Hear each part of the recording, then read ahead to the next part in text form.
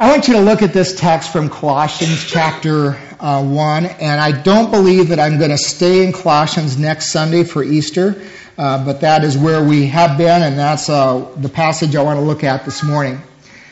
Paul writes, "Now I rejoice that in what I am suffering for you, and I fill up in my flesh what is still lacking in regard to Christ's afflictions, for the sake of his body, which is the church.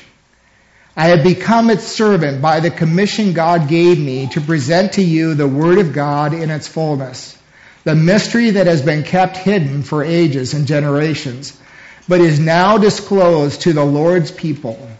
To them, God has chosen to make known among the Gentiles the glorious riches of this mystery, which is Christ in you, the hope of glory. He is the one we proclaim, admonishing and teaching everyone with all wisdom, so that we may present everyone fully mature in Christ. To this end, I strenuously contend with all the energy Christ so powerfully works in me. I want you to know how hard I am contending for you and for those at Laodicea. For all who have not met me personally, my goal is that they may be encouraged in heart and united in love, so that they may have the full riches of complete understanding, in order that they may know the mystery of God, namely Christ, in whom are hidden all the treasures of wisdom and knowledge. I tell you this so that no one may deceive you by fine-sounding arguments, for though I am absent from you in body, I am present with you in spirit, and delight to see how disciplined you are and how firm your faith in Christ is." How do you know that Christianity is real? And how do you know that it's true?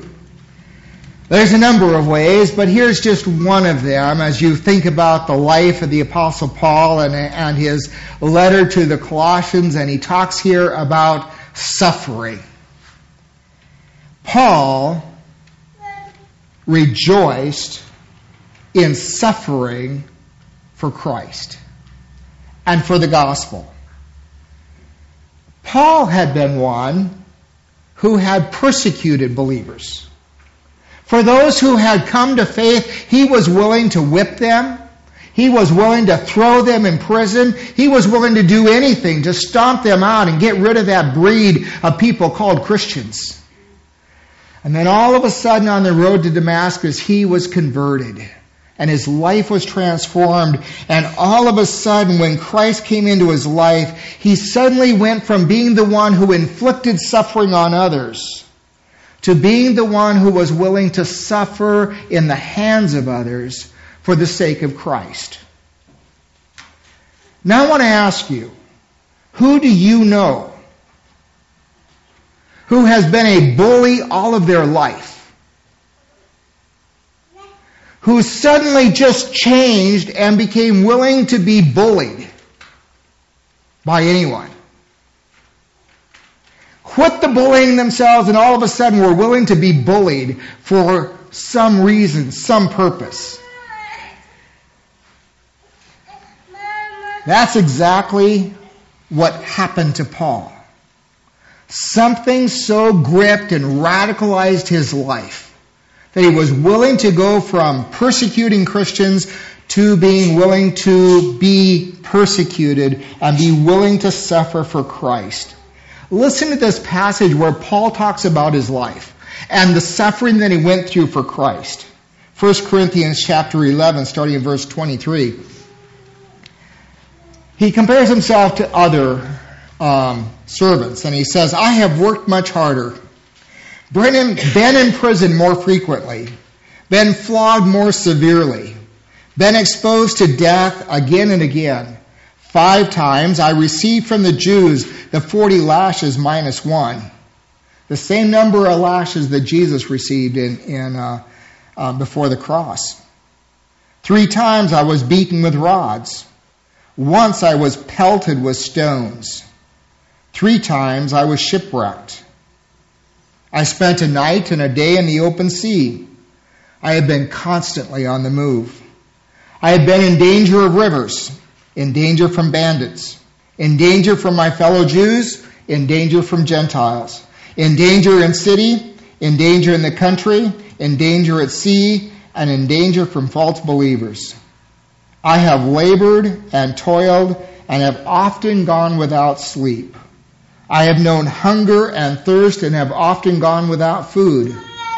I have been cold and naked. Besides everything else, I face daily the pressure of my concern for all the churches. Who is weak and I don't feel weak? Who is led into sin and I do not inwardly burn? Why? Why would somebody who had been on top of the world and persecuting the church all of a sudden become a man who's willing to deal with all that?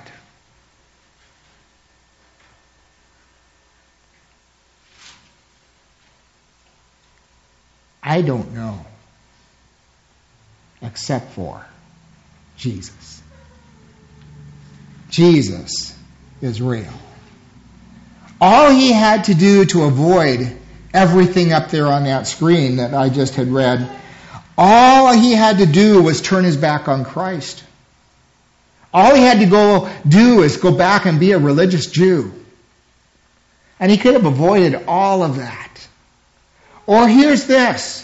Maybe he could have just softened and compromised on the gospel just a little bit, and none of the Jews would have bothered him. They wouldn't have, they wouldn't have put him in prison. They wouldn't have flogged him 39 times with metal bars sticking out of leather strips. They wouldn't have done that. All he had to do was compromise a little bit and say that the Jews did need Christ, that they could be saved by their good works, by their circumcision, and by all of that. But Paul said, no, Jews and Gentiles both need Christ, and without Christ there is no hope. And he was willing to suffer for that truth, and he was willing to die for that truth. And indeed, the Apostle Paul did die as a martyr for the truth. Now I want you to notice that Paul says some things about the reason that he suffered. Now, on first glance, as you look at this, it looks as though he's suffering for the church. But if you look a little deeper, what he's saying is that he suffers for Christ. Not primarily for the church. You can't always defend the church. The church won't always be right. You can't always defend pastors. You can't always defend religious leaders. You can't always defend Christians, the Christians around you. They are all sometimes stupid or sinful or both. But Christ is perfect.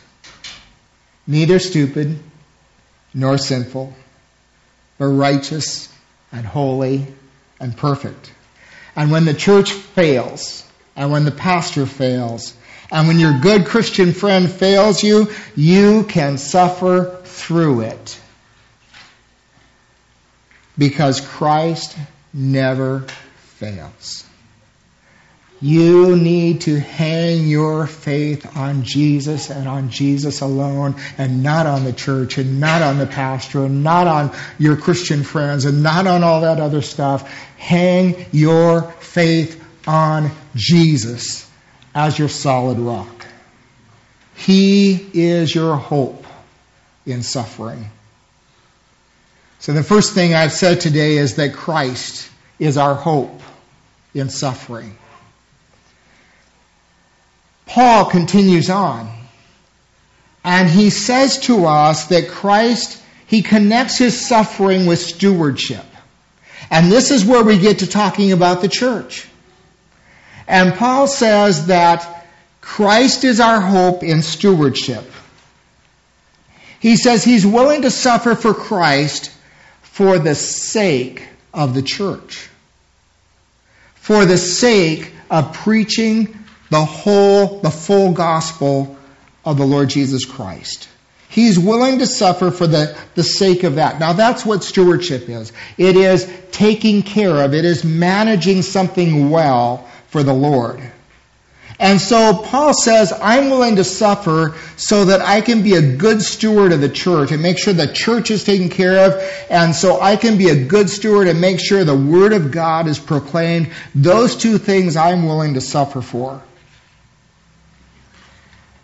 Now the psalmist says to us that everything is the Lord's, the earth and everything that is in it. We are stewards of whatever He has given to us. We are stewards of our relationships. And every relationship that you and I have, we are a steward of that. We are to manage that well for the glory of God. We are stewards of our possessions. We are stewards of our souls, of our mind and intellect and emotions. We are stewards of our bodies. We're stewards of our gifts and our talents and our graces. We are stewards of our money and our resources, our time. All the time that we have, we are stewards of that. We are stewards of the earth. We're stewards of McKenzie County. And we are stewards of the environment in which we live. It all belongs to God, and you and I are to be stewards of it. We are to manage it well for God's glory. Not for our own, but for the glory of God. So how can you and I be a good steward of the things that are at your fingertips and my fingertips for God's glory? Paul says that Christ is our hope in stewardship. Now, Paul was particularly interested and aware of the fact that he could not be a good steward of everything. He couldn't focus on everything in his life. And Paul focused on two areas of his life that he knew that God had specifically called him to be a good steward and manager of. Those two things for the Apostle Paul were the church and the preaching of the Word. Those were the two things for Paul. He was willing to suffer for them. He was willing to do whatever, that the church would be healthy and the preaching of the Word would be full. And it would cover the whole Word. And it would be true. Those two things. Now, you probably have a different list from God.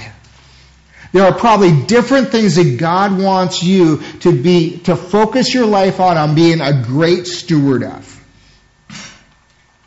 You need to pray. You need to go to God and you need to say, God, what is it in my life of all of these things that I have that you have put at my fingertips? What is it that you specifically want me to be a good steward of? Now, I also want to say to you that for some of you, that will change in different seasons of your life. What is it in this season of your life that you need to make, that you say, I want to be a great steward of this in my life. I want to manage this well, not for me, but for God. For some of you, it is your grandchildren. And it may be that your grandchildren are the number one thing that God wants you to be a good steward of in your life.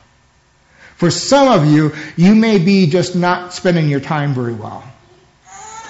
And you may need, I heard this week several times, that social media, that you have a choice to use social media for profit or for noise. And most of us use social media for noise. It adds noise into everybody's life. But it doesn't accomplish anything. It doesn't do anything good. So maybe if you're a social media nut, you need to say, God, how can I use social media for your glory and honor and not just to add noise to the world? Just an example, wasn't in my notes. So I don't know if that came from God or not, but anyway, God wants you to be focused. So what are the things in your life?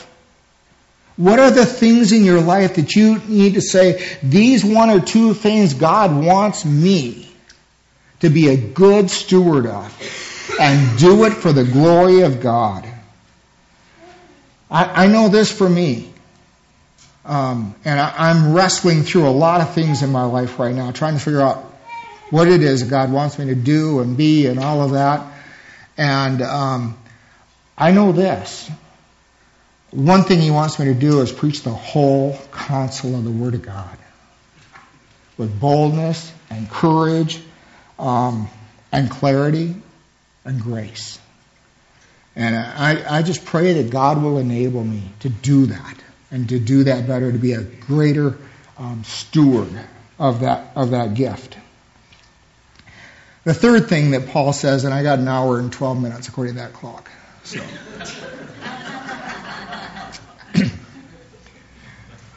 The third thing that Paul says in this passage is that Christ is our hope in sanctification.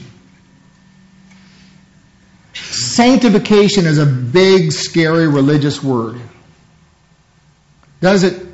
I mean, it adds to confusion sometimes when we just hear the word. So let me simplify it. Let me use the language of the Apostle Paul here that he uses. It means to become mature in Christ. To become mature in Christ. The way that you and I grow up and become mature spiritually is to really focus our lives on Jesus. You can focus your life on other good things in the religious world, but you will never become spiritually mature as quick by doing that. If you will focus your life on Jesus and on Jesus primarily, you will end up growing by leaps and bounds in your spiritual walk. And I am telling you, there's all kinds of hooks that you can hang your coat on spiritually, religiously, that you can focus on. But if you really want to grow, you have to back up and you have to choose Christ. And you have to choose Him above everything else in your life if you're going to grow. You can focus on the church and you can focus on the Holy Spirit and you can focus on this and focus on that and something else, but you will never grow and become a well-rounded, mature Christian until the focus of your life is on the Lord Jesus Christ and following Him. What did Jesus say when He went to the fishermen out by the sea? Come, follow me. Don't go chasing after other things. Not even good things. Follow Jesus. He has to be the rock and the foundation and the anchor of our lives. And if you follow anything else, you will end up not growing as you could grow. So don't make it your aim to become religiously mature and be able to talk about all the religious jargon and to pray with all your I's dotted and your T's crossed and all of that. Make it your aim to become mature in Christ. Don't make it your aim to know all the ins and the outs of Wesleyan doctrine and polity and how we do things. Don't make it your aim to know all the nuances of how Wesleyans believe you ought to have your lifestyle and all of that. Make it your aim to follow Jesus and follow the Lord Jesus Christ, and you will grow and you will become mature in the Lord Jesus Christ. So how do we become mature? Paul says in this passage a number of things. He says that we need to surround ourselves with teaching and preaching, proclaiming there. He said, surround yourself with preaching that exalts and lifts up the Lord Jesus Christ. He talks about admonishing. Well, what is that? Admonishing is surrounding yourself with people who are willing to hold you accountable. Surrounding yourself with people who love you enough to speak the truth to you in love, who will admonish you and comfort you, confront you, correct you, question you about your walk with Christ. Too often for us as American Christians, we want to go to church, just hear a sermon.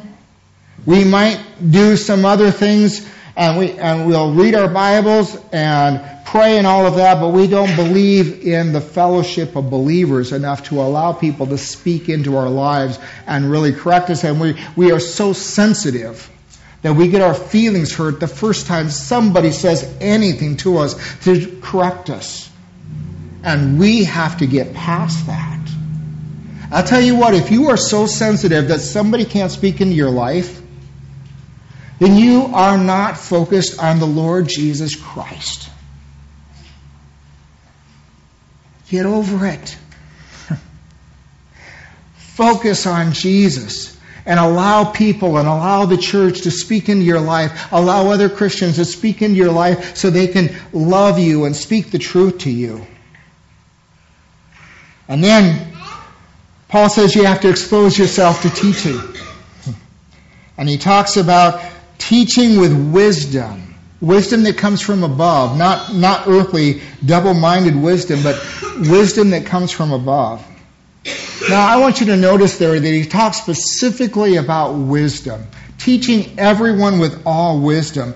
That is because we don't just teach knowledge. If we want to become mature, God is not interested in big-headed Christians who are useless. Knowledge does not build maturity. You all know and have met many, many people who are very, very smart, and they were incredibly immature. You can know it all and still be very immature. That's why Paul says teaching everyone with wisdom. Because wisdom is more practical application. It's more walking. It's more doing the faith rather than just building head knowledge where you can play Bible trivia and win at the game. But you can win at Bible trivia and lose at life. God wants us to be taught with wisdom from above. The goal is to become mature in Christ. Dr. Rod Casey, I went to a class probably about 10 years ago now. I spent a week in Minneapolis at Bethel Seminary, and Dr. Rod Casey was there spending the week talking about preaching. And somehow he got on the subject of maturity, and he said, he reminded us that to be mature means that we know how to relate to the culture around us. And he said, it is not appropriate for one to be culturally illiterate and be considered spiritually mature. The Pharisees were culturally illiterate. They could not relate to anyone in the church world or outside. Nobody liked them. Nobody could relate to them. But they thought themselves very spiritually mature. And they weren't.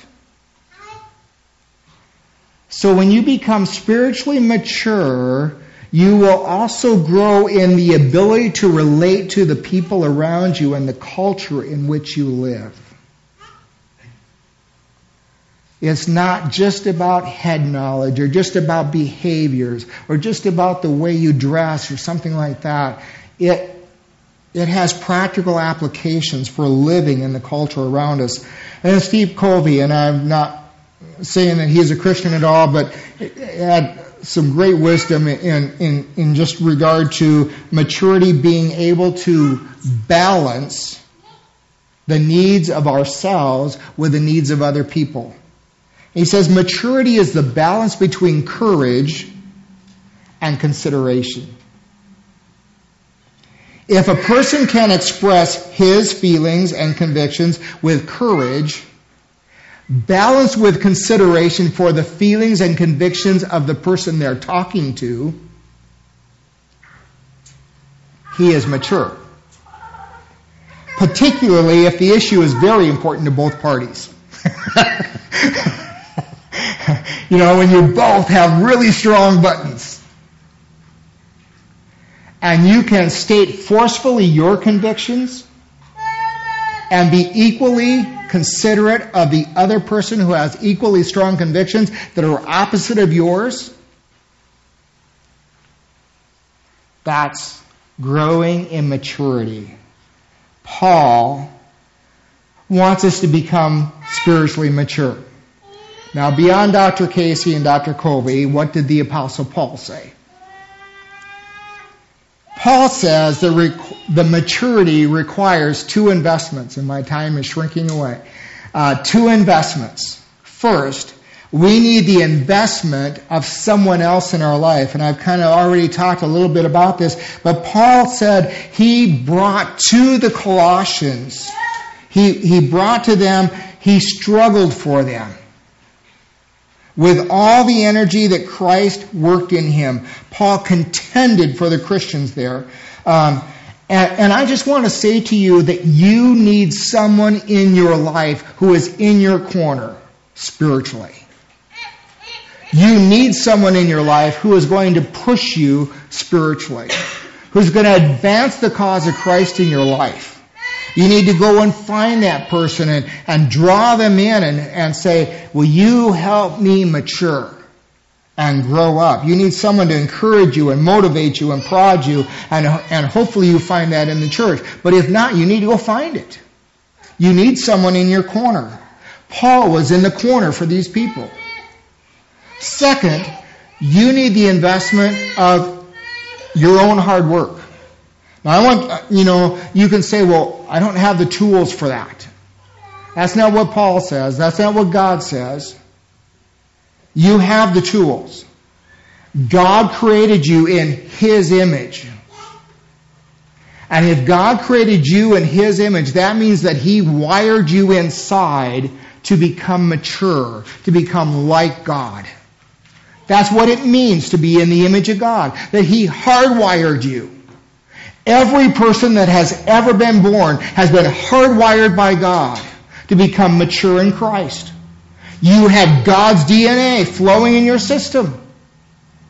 When you're not living, when you're not becoming mature in Christ, you are living below the DNA that God has hardwired you for.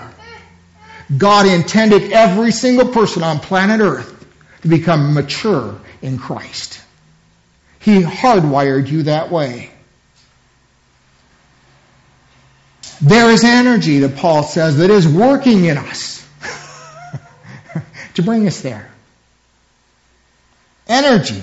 The energy of Christ to do a beautiful thing in you and to do a beautiful thing through you. And Paul had worked with that energy to do a beautiful thing in him, and now he was working with that energy to see God do a beautiful thing in the life of the Colossians.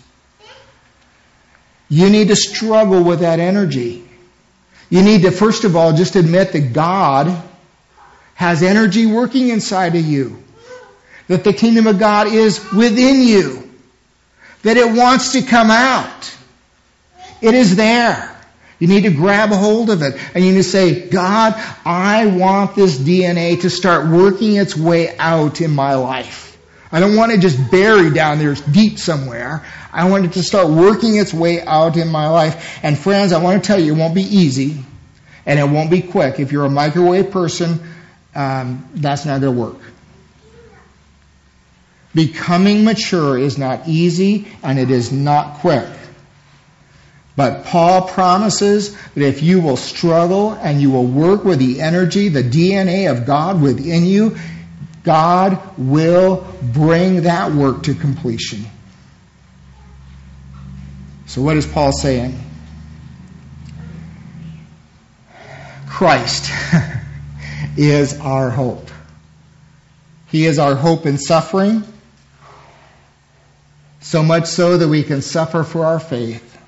He is our hope in stewardship as we choose those things that God wants us to focus on and manage well for Him. And He is our hope in sanctification, that He will make every one of us mature. God wants to present you mature in Him.